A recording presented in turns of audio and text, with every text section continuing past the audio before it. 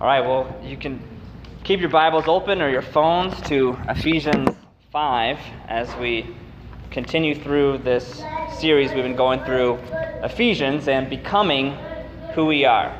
Becoming who we are. As many of you regulars know, I get to drive for Lyft once a week, and I have all kinds of very interesting conversations with people of all different kinds of backgrounds, of beliefs. And I remember meeting a few months ago this young woman around my age, maybe a little younger, who was telling me how she was a Christian and how she received at one point to this calling into ministry. And I remember asking questions, get to know her, and all right, tell me more about that, and okay, why not? Why haven't you pursued that? And she said, you know, Pastor, I just want to have some fun. I have some fun. I need to get in first. I like alcohol. Oh, okay, I said. I was like, yeah, I just have some clubbing I need to do first. And I was just shocked. I didn't know how to respond to this woman.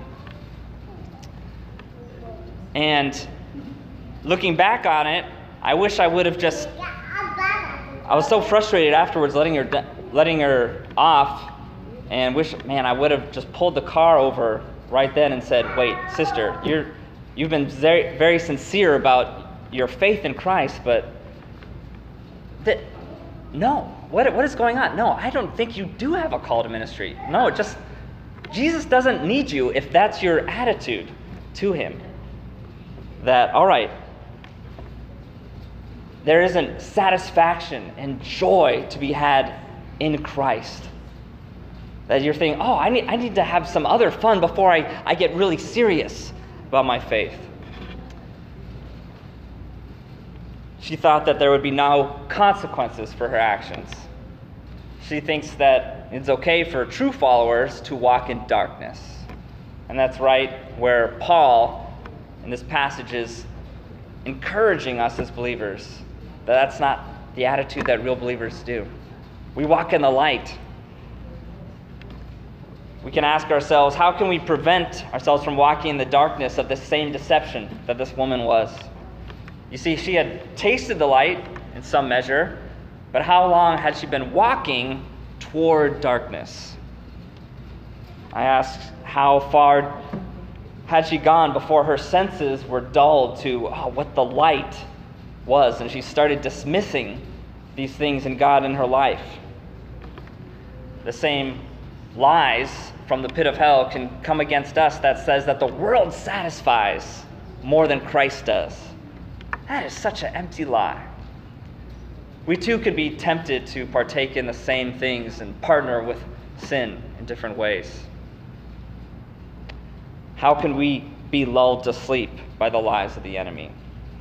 I want to look at what this scripture says to us, and it encourages us on three different headings to look at an encouragement for us. The first we find in verses 1 through 2, to be imitators of God.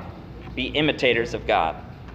Therefore, it says, be imitators of God as beloved children, and walk in love as Christ loved us and gave himself up for us, a fragrant offering and sacrifice to God. So he says, since you are beloved children, now that's your identity. You're a beloved child. It says in chapter 2 that you were children of wrath before. God's anger was on you for your sin. But you followed the prince of the power of the air. You followed the devil, he said. But now you follow your Father who's in light. You walk toward the light.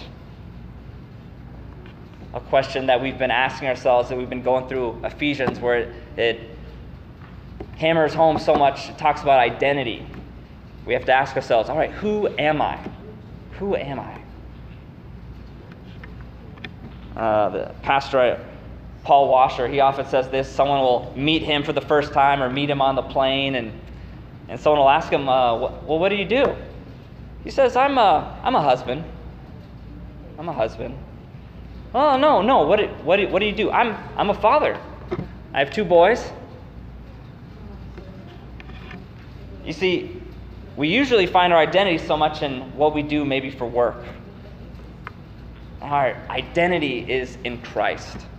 I have to ask ourselves, who are we? Are we defined by our sin? Are we defined by our likes, or sometimes our idolatry, or our career, or even our family? But again, it reminds us, all right, we're beloved children. And our example now isn't even our earthly fathers, our parents, though they were maybe good or bad, or models that we find in the media or news, celebrities. But we have God the Son and God the Father are our examples. Walk in love, he says, as Christ loved us and gave himself up for us, a fragrant offering and sacrifice to God. He so just ties it to the gospel. Fragrant offering and sacrifice. This is Old Testament language, right? We can think of the altar in the temple where there was burnt incense, this smell of incense burning in the Old Testament temple or in the tabernacle, or the smell of even cooking meat, as these animal sacrifices were offered as a pleasing offering aroma to God. Paul's saying that we all need to remember that the heart of Christianity is we are to live as a follower of Christ. And that pleases God. That pleases God just as Jesus' sacrifice for us was pleasing to him. That he did it all. That it's done. We don't need to earn our way with God. He atoned for all our sin. You see, when we see someone's sacrifice for us, when someone lives in such a selfless way and loves us, that really changes us. It's like this. I don't know if some of you kids have read or are familiar with the Harry Potter series, or many adults, I'm sure, like myself. The whole Harry Potter series, it hinges on this, on one act of self-sacrifice, right? As Lily Potter, Harry's mother, dies for her baby son, Harry. That sacrifice is so significant that it protects him. It marks him, gives him a scar that he lives with all the rest of his life. It marks his life forever. He's never the same. In the same way, it's for us as believers. That Christ's death for us, his love, his sacrifice for us has so marked us. He's made us children. And so, therefore, Paul encourages us to walk as imitators of Christ, to walk in the light of Christ by imitating God. That's our first point that Paul makes. Our second point, verses 3 through 8, he says to reject sinful partnerships. Reject sinful partnerships. You see this in verse 3 and 4 and following. He says, but sexual immorality and all impurity or covetousness must not even be named among you, as is proper among saints. Let there be no filthiness, nor foolish talk, nor crude joking, which are out of place, but instead let there be thanksgiving. He says for this not to be even named among you. No impurity. Not even a hint, one translation says. You see, that's because public sins dishonor God. Public sins dishonor God. We see this often, right? As in the news, we see maybe some Christian leader has again fallen, or some local pastor. Public sins dishonor God.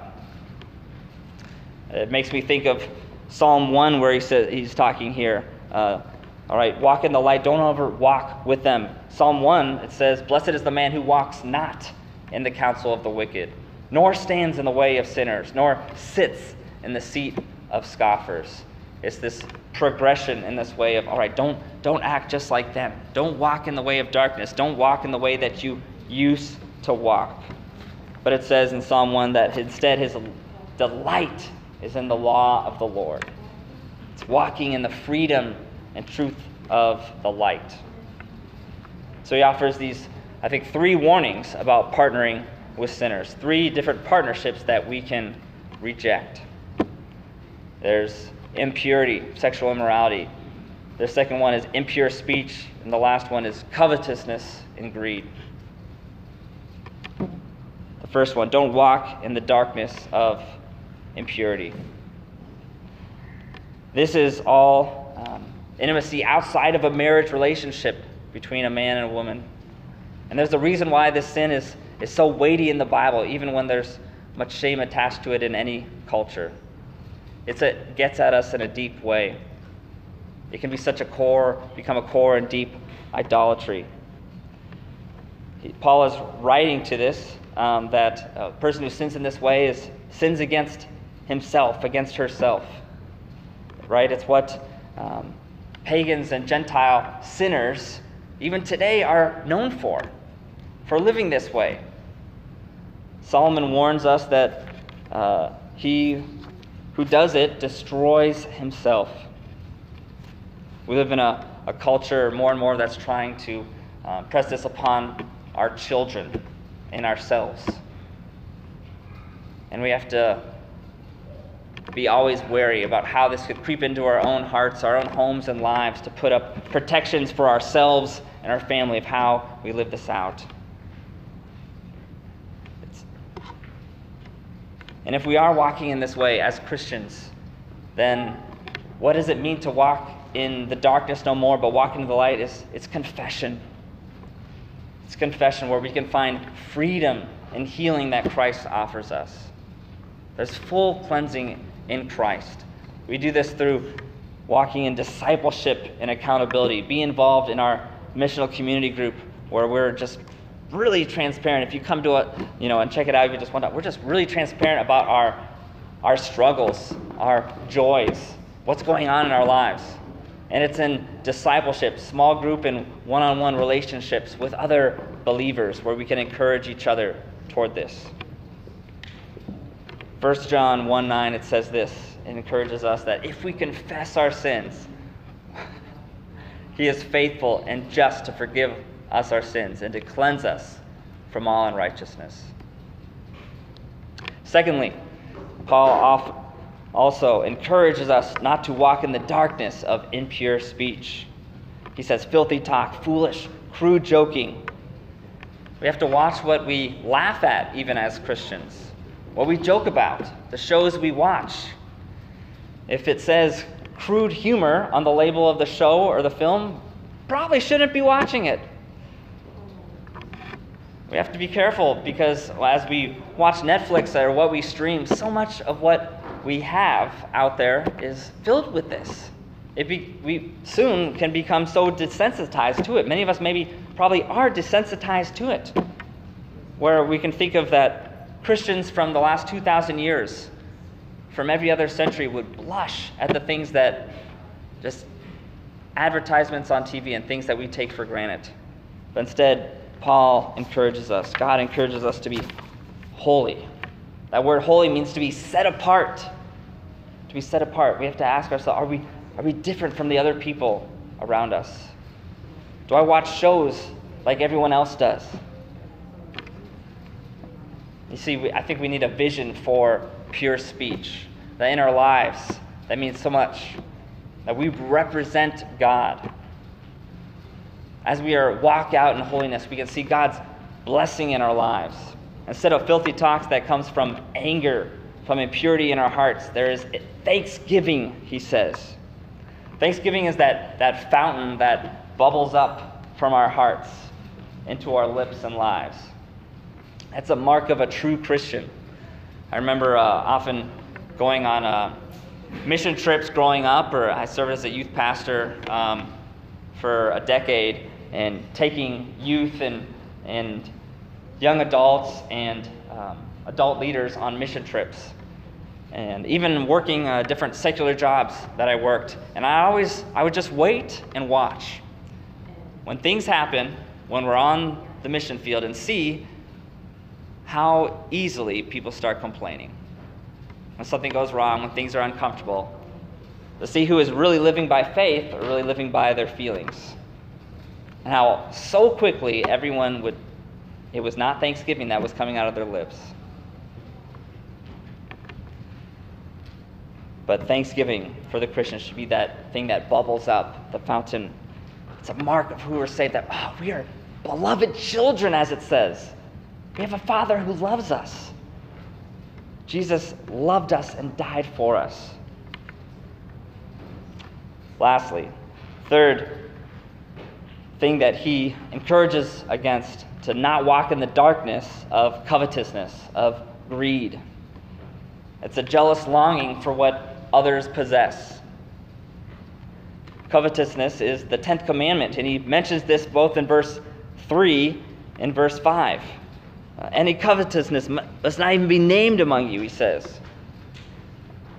Verse 5, he says the same. If you who is immoral or impure or who is covetousness, that is an idolater, he says, has no inheritance in the kingdom of Christ and God.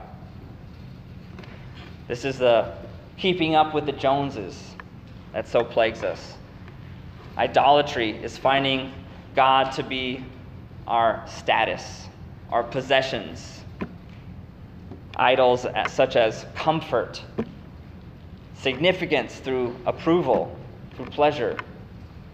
Man, we have such a hard time with this in the West and in America, right? If we're really honest. You see, Tim Keller says something really interesting. He says, Jesus warned people about greed actually far more than about sex. But no one thinks that they are guilty of it. I like how he says that. He says, greed is the one sin that no one thinks they're guilty of. Studies have shown this, actually. Studies that have looked at all economic backgrounds. And every time, the research found that people, wherever they were at, it asked, all right, who's wealthy? What does it mean to be wealthy? What does it mean to be well off, to be rich? And it was every time people would answer it is just a little bit more than I have. Just a little bit more than I have. No matter how much they had or how little they had. But instead, can we be content with what we have?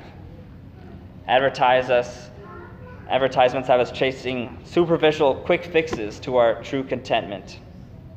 Oh, I need to have that lunch. I need to eat out. I need to have that Starbucks. I need to have that piece of clothing, the new iPhone. Our heart longs not for God, but for these things. The next thing that will satisfy, the next relationship, maybe a different spouse, or if my spouse was just like this, or getting the job or the promotion, that's going to be what really satisfies me. And that is what idolatry is. Let's continue on. So he gives us these three warnings. And let's continue to look at this passage. Verse 5 says, for you may be sure of this, that the one who walks in immorality or impurity, who is covetous, has no inheritance in the kingdom of Christ and God. No inheritance. We might think, all right, wait, I do these things. I struggle with these things. And that's true. I'll point the finger first at myself. But Paul is saying that these people find their identity in darkness. They are this. They don't just struggle with greed sometimes, or covetousness, or impurity, but they are that, is what he's saying. You are actually a greedy person, an impure person, is what he's saying. Not just you act like it, but you're fighting it. As beloved children, we're fighting it. We still struggle, yes. But we're saved by faith, not our works. If we Christ, we cannot lose our salvation. But that faith also that saves us changes us. That's what he's getting at. It changes us. So we walk in the light by rejecting these sinful partnerships because we are children of God. We are children of the light. Lastly, Paul encourages us to expose the darkness. To expose the darkness of sin. We see this in verses 8 through 14. So we have to ask ourselves, all right, what does this mean then to walk in the light? That means also partly exposing the darkness. How do we do this? How do we do this? What does this look like? Verses 8 and 9 says, for at one time you were darkness, but now you are light in the Lord. Walk as children of light. For the fruit of the light is found in all that is good and right and true. So Paul is saying, all right, you can't act like you're still plugged into the matrix. You can't act like you're still walking in darkness because you've seen the light. You're a child of light now. We can't continue to walk in that like this woman did that I met driving for Lyft. He says, no, and he reminds them, almost like people used to do centuries past when someone would faint or something, and let me go get the smelling salts, to wake them up, right? He talks about, all right, awake, O sleeper, rise from the dead, Christ will shine on you. He gives us this smelling salt to wake us up from our spiritual slumber. He says, all right, don't be deceived, that there's wrath coming, that there's rewards for the righteous, and there's punishments for the wicked. There's wrath that's coming. There's a reckoning, a final judgment.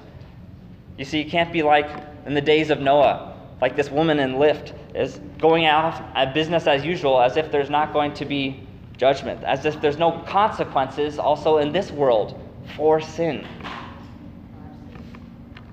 We're going to be held accountable for every action and thought, every affection of our hearts. He's saying, you were darkness, but don't act like this anymore.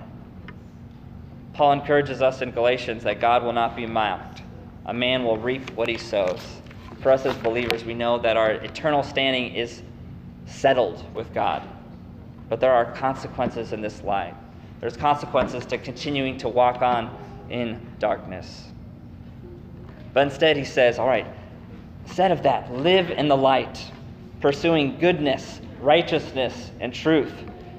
Goodness is just the general Christian quality and virtue that it exudes from a caring character, generosity toward others. Righteousness is a right living out of the righteousness that by faith in God has already given us. Truth is the reality that aligns with God, with His purposes, with His character.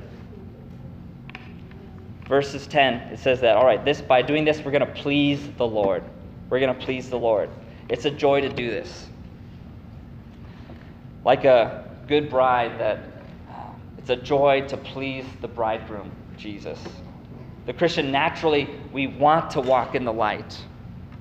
Desires not to go back to the slops, not to walk in darkness, but to please the Lord and Master who gave His all for us. How else do we do this, though? How else do we expose the darkness in our own lives?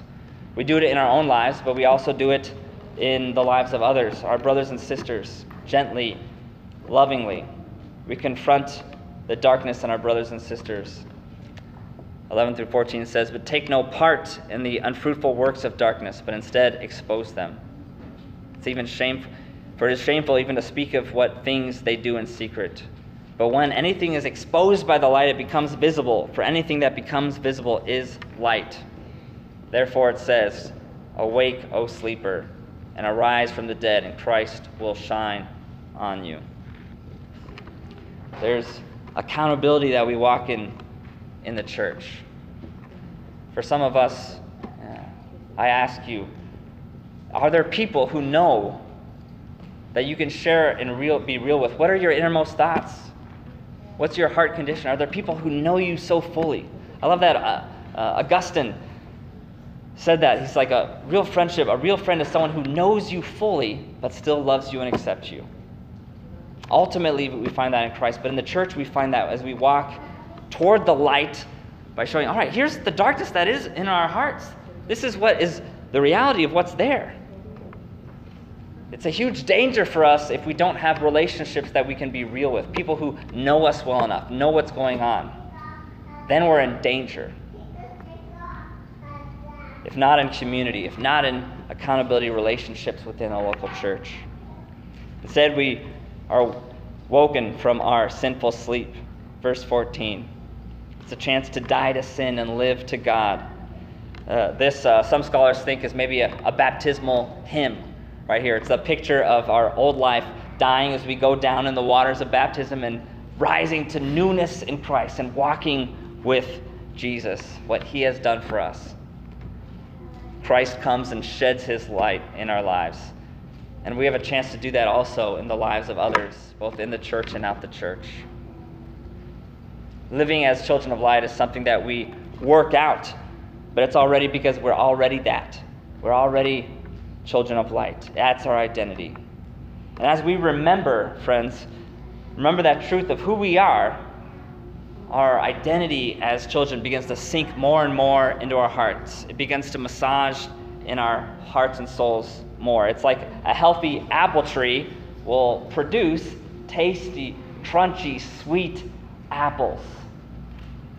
A freshwater spring cannot produce salt water. A man who has woke up fresh for the day has no need to go to sleep again, to take a nap, because the Son of God is shining on him. So we walk away from the dark shadows. We expose the shadow within us, because we still walk with it, right? I know I do every day. But we walk toward the light of Christ. And we let his sacrifice, his love for us, his light transform us. Like someone, you could always tell when a Midwesterner has Chicagoan has, gone through a winter, right? And you see our pale skin. Is it the same thing for someone who maybe lives in Hawaii or Florida? Like someone who spends hours each day working outside or living in a nice climate, walking by the beach. You're going to see what they look like. You're going to see that health, the vitality. You're going to see that tanness maybe of their skin. The same way that we can walk out in that. I want to close with this illustration of how the enormous transformation that it takes place as when we realize that we are a new identity in Christ, that we have been made children of light by this sacrifice of Jesus who loved us and sacrificed himself for us. Ernest Gordon was a Scottish POW, prisoner of war, during World War II. And he tells of his experiences at the hands of the Japanese as he and his fellow soldiers were forced to work on the Burma-Siam Railway. The cost of the construction of the railway was astronomical. There were, for each mile of track that was laid, there were 393 fatalities. For each mile that was laid, 393 fatalities. Prisoners labored in inhumane jungle conditions. There was the oppressive heat, tropical diseases, stinging insects, inadequate food, clothing, shelter as exposed workers to the harsh elements of the Thai jungle. Prisoner-on-prisoner crime was rampant. Even people who were their fellow prisoners, they would turn on each other. They descended basically into what he describes as a kind of hell. And this is what he writes. He says, as conditions steadily worsened, starvation, exhaustion, disease took its ever-growing toll. The atmosphere in which we lived was increasingly poisoned by selfishness, by hatred and fear. We were slipping rapidly into a scale of degradation. We lived by the rule of the jungle, survival of the fittest. It was a case of, I'm just going to look out for myself and no one else. The weak were trampled underfoot. The sick were just ignored, pushed aside or resented, and the dead were just forgotten. And then one day, everything changed. He writes, at the end of each day, all the tools would be collected by the work party. And on one occasion, this Japanese guard started shouting, he's like, there's a shovel missing. Who stole the shovel? Who stole it? And he points his rifle at them and said, all right, you're all going to die unless I give me the shovel. Where's the shovel? He begins to rant and rave. And then at that moment, one man steps forward, and the guard clubs him to death with his rifle as everyone stood silently to attention. When they returned to the camp, the tools were counted again, and no shovel was missing. Word of this spread like wildfire through the whole camp. An innocent man was willing to step forward and die for everyone else. And this one man's selfless sacrifice revolutionized the whole atmosphere of this camp. Many sought out answers of how to prepare for death and to really meet God. Ernest Gordon became the unofficial camp chaplain. The men began to treat each other as brothers with care and kindness. Gordon describes the effect. He says this, he writes, "Death was still with us, but we were slowly being freed from its destructive grip. We were seeing for ourselves the sharp contrast between forces that made for life and those that made for death. Selfishness, hatred, envy, jealousy, greed, self-intelligence, laziness, and pride were anti-life. But love, heroism, self-sacrifice, sympathy, mercy, integrity, creative faith were the essence of life, turning the existence that we had, even though how terrible it was, into true gifts from God. When the Allies came and liberated them, instead of taking vengeance on their former captors, the POWs stood over them and said, 'No more hatred, no more killing. What we need now is forgiveness.'" You see, sacrificial love has this transforming power. The light casts out the darkness. Because of one man's sacrifice, in your lives too, my friends, in our lives, everything changes. So Paul encourages us to be imitators of God, to reject sinful partnerships, and to expose the darkness of the truth as we walk in his light. Let's pray. Father in heaven, we thank you for this word. We pray that we would have the gospel seep into our hearts, all the nooks and crannies of our lives, that the light would shine.